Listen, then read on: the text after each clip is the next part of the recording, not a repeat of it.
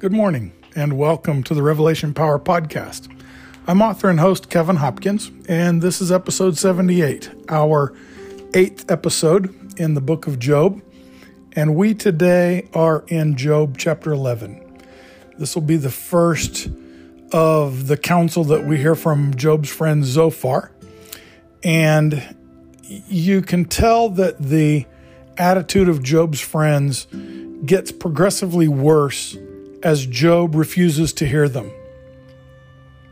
You'll also notice that there's a little pattern that the counsel of each friend takes one chapter, and then Job's response takes two. That Job feels the need to really defend himself and to make his case and to argue his innocence.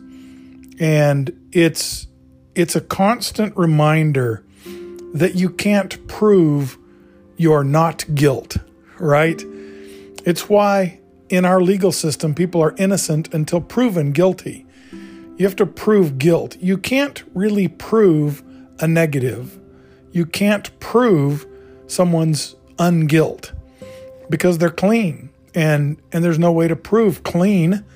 There are evidences, there are signs, but they could be an act. You don't know. And because you don't know what's underneath the surface of a person, in our culture today, the cancel culture has made it their mission to ruin people based on what you can't see about them, to intimate that they are something that they're not. And because there's a risk, but from their employer, their organization, their friend group, their spouse, their kids, because there's a risk if they are that person, people tend to distance from them or fire them or throw them out of their church or whatever the response is when the question is raised about their not guilt. And they can't prove they're not guilt. And those who try, those who argue against the lie, only give the lie credibility. And the wisdom of the book of Job is, don't argue against lies. Don't feel the need to respond to them all, especially not 2 chapters at a time to 1 chapter of 2 verses of accusation. This response by Zophar, it's actually Zophar's first counsel to Job, is kind of unique because you won't find a lot here to say, well, that's not God. God's not like that. God didn't do that. Zophar's wisdom is pretty good here. So let's dive into it, chapter 11, verse 1, and see what Zophar has to say. Now it was the turn of Zophar from Namath. What a flood of words. Shouldn't we put a stop to it? Should this kind of loose talk be permitted? Job, do you think you can carry on like this and we'll say nothing? That we'll let you rail and mock and not step in? You claim, my doctrine is sound and my conduct impeccable. How I wish God would give you a piece of his mind, tell you what's what. I wish he'd show you how wisdom looks from the inside, for true wisdom is mostly inside. But you can be sure of this, you haven't gotten half of what you deserve. Do you think you can explain the mystery of God? Do you think you could sit down and draw a picture diagramming Almighty God himself? God is far higher than you can even imagine, far deeper than you can come close to comprehending. He stretches out further than the earth's horizons. He's wider than the endless ocean. If he happens along, throws you in jail, hauls you to court, could you do anything about it? He sees through vain pretensions, spots evil from afar off. No one pulls the wool over his eyes. Hollow men, hollow women, they'll wise up about the same time mules learn to talk.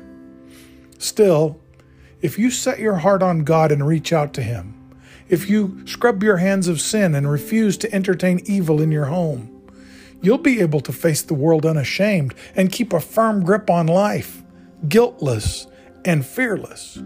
You'll forget your troubles. They'll be like old faded photographs.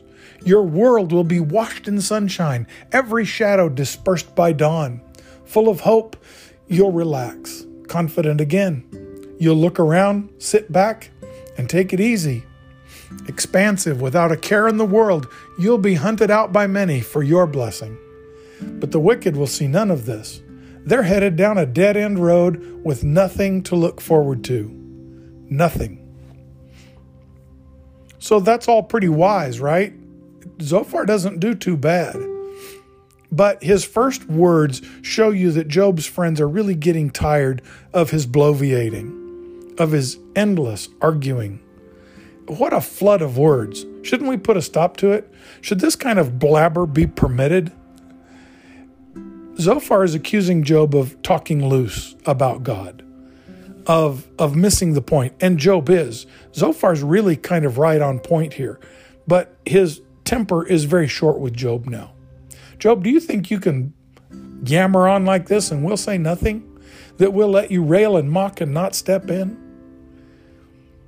And then, having accused Job of mocking God, Zophar turns around and mocks Job. You claim, my doctrine is sound and my conduct impeccable. How I wish God would give you a piece of his mind. Well, again, these guys ought to watch out what they wish for, because that's coming. God is going to give Job a piece of his mind, and it's not going to be pretty. God's going to call him to account for his yammering on. Zophar can't do it. He wishes God would tell Job how the cow eats the cabbage. Well, he's going to. And then Zophar says something very, very wise. I wish he'd show you how wisdom looks from the inside. For true wisdom is mostly inside. Wow. I wish he would show you how wisdom looks from the inside. See, there's that point that I made at the very beginning, that in the New Testament, Jesus tells his disciples not to judge. He said that men always judge improperly because they can only see the outside, but God sees the heart. And so God's judgments about a person are always accurate. You see, wisdom comes from compassion and empathy, from trying to understand what's inside another person, and from knowing very well what's inside yourself. Job knows that he's innocent, but Job also knows that he's always been afraid of God, that he always thought that God would step in and smash him if he did the least little thing wrong. Job was always afraid that God would smash his children if one of them just unintentionally sinned. And so every time they've been together, Job has gotten up early in the morning and taken 10 animals and killed them and sacrificed them and prayed that God would forgive each of his children, lest they sin and God strike them down. Now they've all been stricken down. And it really defies Job's categories. It defies his ability to define what's going on. He can't do sense making with what he sees. It's too overwhelming. And so he's descended into depression. He's forgotten to call on God for help. Still hasn't done that. He's not going to. And Zophar says, I wish God would show you what wisdom looks like from the inside. Because his friends used to believe that Job knew that. Job used to say wise things. Job used to help other people deal with hardship. Job used to be the one who lifted everybody else. And now he can't even hear his own words. And that leads Zophar to think Job never really understood wisdom from the backside at all. Well, I don't think it's that Job didn't understand. I think it's that he's too overwhelmed to remember or to even find wisdom for himself. It's really hard for you and I to find wisdom for ourselves. I don't know why that is. It's much easier for someone who sees our situation from a detached point of view to speak wisdom into our lives for any situation. It's why counselors are so helpful. They can look at the situation from the outside and say, Well, did you think about doing this? One of my daughters was looking for a husband, hoping a husband would come along at least. And she went to see a Christian, I'm doing air quotes here, matchmaker. And this guy was like the Christian Hitch, if you've seen the movie Hitch. He charged quite a bit of money for someone to be his client, but you only paid him one time, and he worked with you until you'd found your spouse, until you were engaged. So it was an interesting deal. He only took on so many clients, and he agreed to take on one of my daughters as a client. So before she paid him any money, they sat down and he said, let me assess whether or not you're really a good candidate for what I do. Tell me about the guy that you're looking for. And she said, well, he's got a sincere faith. He's busy working in his church and reaching out to the marginalized and the needy, and he prays. And the guy said, oh, so you're looking for a spouse who prays? She said, absolutely. It's the most important thing. He's like, oh, okay.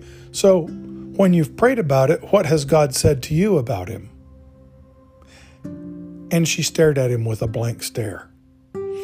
He's like, you have prayed about this, haven't you? She's like, well, not like that. He said, well, if you want a guy who prays, shouldn't you be praying in order to find him? And she said, I never thought about that before in my life. He's like, well, I think that'll solve the problem, so I'm not going to charge you anything. You go pray about it and see what shows up. And I'm telling you, within a year, she had met and was marrying the guy she'd been looking for the whole time. It's interesting that from the inside, we don't always see the wisdom that we need, and someone from the outside catches it so quickly. Zophar sees exactly what Job needs, and Job has no clue. And Zophar says, I wish God would show you what wisdom looks like from the inside, because true wisdom is pretty much on the inside. He's right. When I'm not fortified, when I'm not rested, when I'm not nourished, when I'm not centered in my spiritual relationship with God through Christ, wisdom is really hard to find because my insides are stirred up. And if something has stirred me up, wisdom for myself is almost impossible.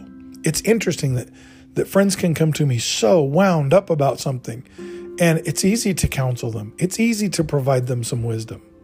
But when it's me, it's harder. I wish God would show me sometimes what wisdom looks like from the inside.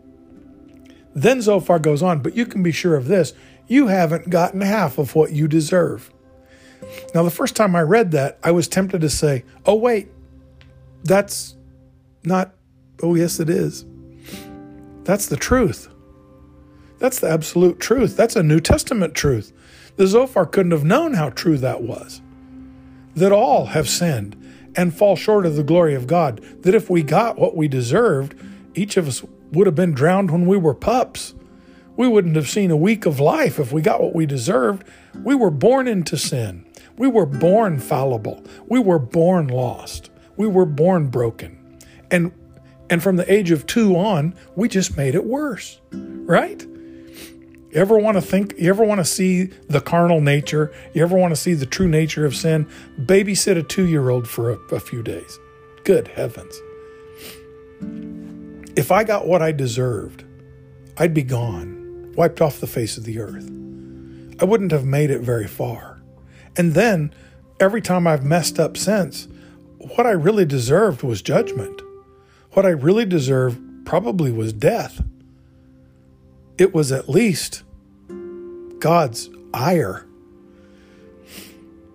But I haven't gotten half of what I deserve because I asked Jesus Christ to be my Lord and Savior. And the Bible says that at that moment, I was then hidden in Christ.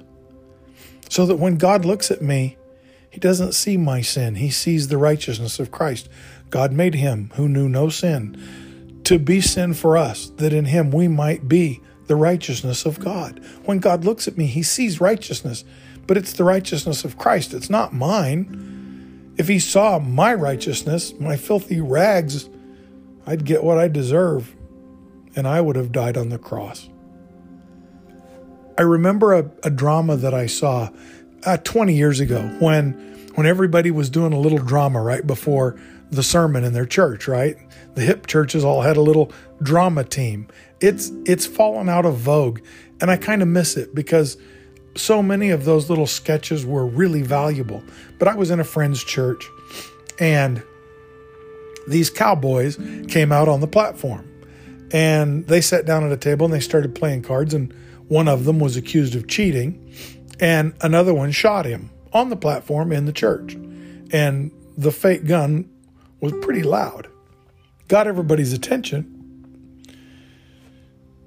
He dropped dead on the platform, and the other cowboys carried him off, and the judge walked into the room, the hanging judge.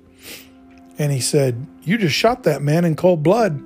You're going to hang for that." The guy said, "No, wait, that's not the story. He cheated. He was stealing from me." Judge said, "Well, I don't see it that way. It looks like cold-blooded murder to me. You're guilty. You're going to hang."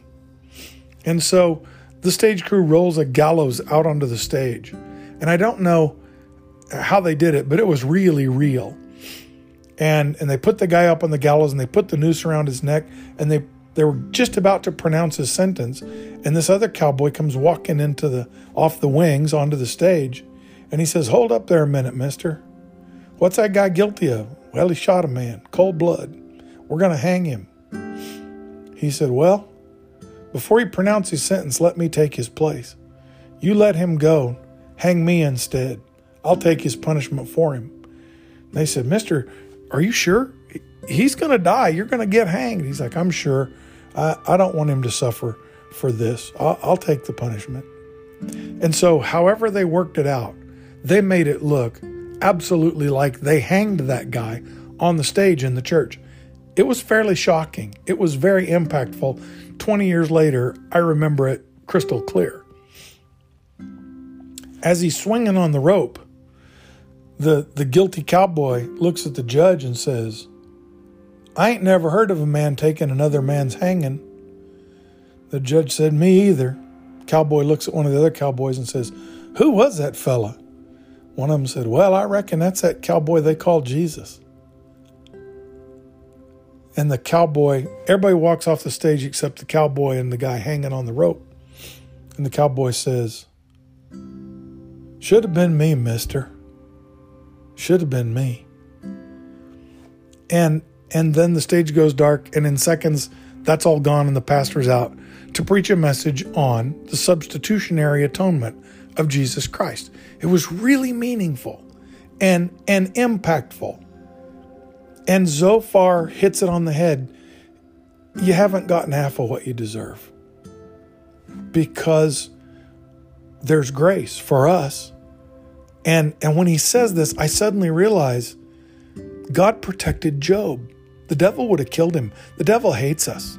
The devil hates anybody that loves God because he doesn't love God. And God loves you, and God does not love the devil. So the devil is filled with jealous hatred at God's children and would kill us if he could. He would have killed Job if God had let him, but God protected him all along the way.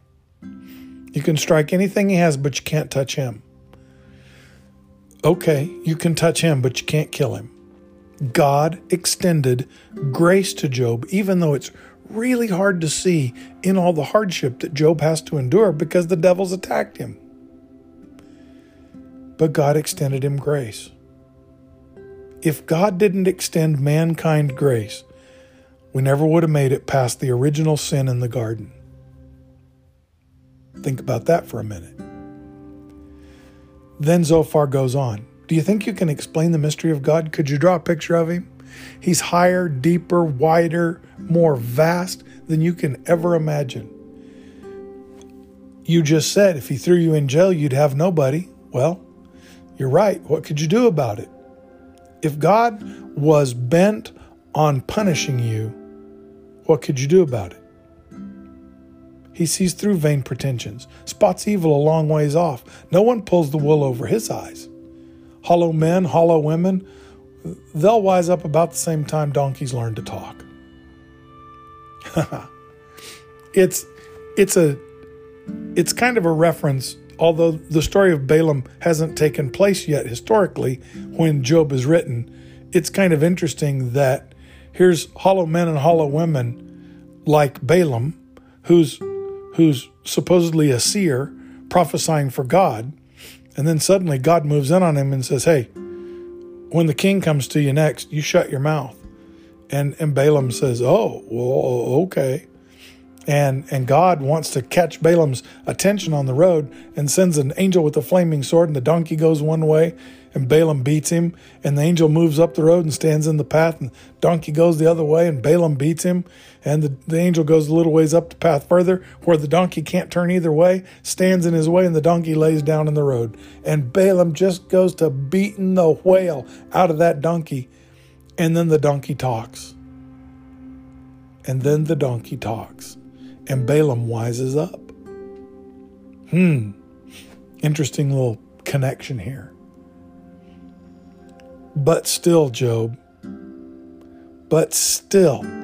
if you set your heart on God, Zophar says, if you set your heart on God and reach out to Him, if you scrub your hands of sin and refuse to entertain evil in your home, you'll be able to face the world unashamed, with a firm grip on life. You'll forget your troubles. They'll be like old faded photographs. We can't forget, right? There's always memory. And in some of our lives, it's like a stinking videotape that every time we think we're making progress, the devil turns it on and plays that videotape about how bad we were. But when we're guiltless and fearless, they become like old faded photographs. They're memories that don't have an impact on us anymore. I don't know that the world is ever washed in sunshine, every shadow dispersed by dawn, but I do believe that the person who walks righteously can relax, can be confident, can understand that God loves them. And I don't know about the whole once saved, always saved thing, but I do believe that the person who's walking guiltlessly, innocently, fearlessly before God isn't afraid to sin. He doesn't live his life saying, oh, I better not sin. What if I sin? Because he lives his life so far inside that line, sinning isn't the option. He's looking to do righteousness. He's looking to accomplish God's will. He doesn't go out and live right on the borderline of what's acceptable to God to see what he can get away with. That's not his agenda anymore. And so sin doesn't have power in his life. He doesn't have to sin in word, thought, and deed every day because he lives way far away from that line of temptation and danger. He didn't just build a wall. He moved away. You'll be able to face the world unashamed and keep a firm grip on life, guiltless and fearless. I love that step in Alcoholics Anonymous. We took a searching and fearless moral inventory. I just hope that through this process, in this book of wisdom, you'll take some time to take a searching and fearless moral inventory. When I get up in the morning, before I say my prayer, I think, Lord, is there anything in my life that I need to just get rid of today? That I need to stay away from? That I need to distance myself from? Before I pray, would you show it to me and then let me have the wisdom to pray and turn it over to you? Then I can go through my day guiltless and fearless. I've handed it all over to God. Anything that He asks me to stay away from, I just step away from. When I get to the end of the day, I look back and see I didn't go near that border. I didn't go near that problem. I didn't go around that snare. I watched Tiger Woods play a golf tournament one time, and it had a series of sand bunkers on one hole called the church pews. And it's just an endless series of bunkers along one side of that fairway that people get trapped in. And then you're just from one bunker to the next to the next. And they said, how do you intend to deal with the church pews? And Tiger laughed and said, I don't hit the ball over there. They're like, well, what if you do? He said, no, you don't understand. I don't go over there. I don't care if I hook the ball into the next fairway on the other side of the course. I'm not going to the right. I will not end up in those bunkers. And sure enough, in 4 rounds of golf in the next 4 days, he was never close to those bunkers. He played out of the forest on the other side of the hole, but he didn't go in those bunkers. When I keep myself accountable to God, fearlessly, searching my heart myself and asking God to search me and know me, I can live guiltlessly, fearlessly, because I know that I'm right with God. When I lay my head down at the end of the day, all I have to do is look back and say, Lord, thank you. I asked you this morning to show me what it was I needed to stay away from, and together we did it. I didn't even go close to it today, Lord. And I can fall asleep with an absolutely clear conscience. My closets are clean. My house is clean. God can show up any moment now, and I'm okay. If Jesus returns tonight, he's welcome at my house because the closets are clean. He's not going to go digging through and say, oh, Kevin, how many years are you going to hang on to this old thing? This old grudge, this old guilt, this old hang up, this old bad habit. How long, Kevin, are you going to cart this thing around? I don't worry about that anymore. Closets are clean. Every day, I just ask God to help me walk guiltlessly and fearlessly with him. Oh, if you watch me and if you live around me, if you read my social media, you'll understand I'm not perfect. I say stupid stuff just like anybody else. And sometimes I get too political, and there are people who don't follow me on social media so they don't have to read my political opinions. I get that. And I try to be gentle with that stuff, but I understand people have different opinions. That's not sin. That's just how we're different. But if I cross the line and truly offend somebody, then I got something that I have to ask forgiveness for. And then at the end of that day, I take stock. Did I repent? Did I ask their forgiveness? Did I take the post down if it was bugging somebody?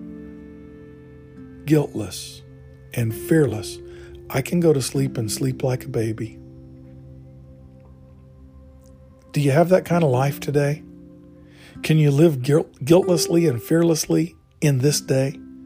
Are the closets clean? Are the hallways clean? Can God walk into your house and sit down anywhere he wants?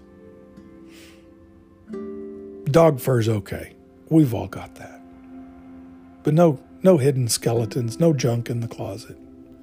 Nothing to feel any guilt over. That's the way to live. That's the way to what my friends in the Wesleyan tradition call holiness. That's the way to live a life that God looks at and says, that's my boy right there. He's perfect. I'm not perfect, but if God sees me that way, I'll take it. I just want to be guiltless and fearless.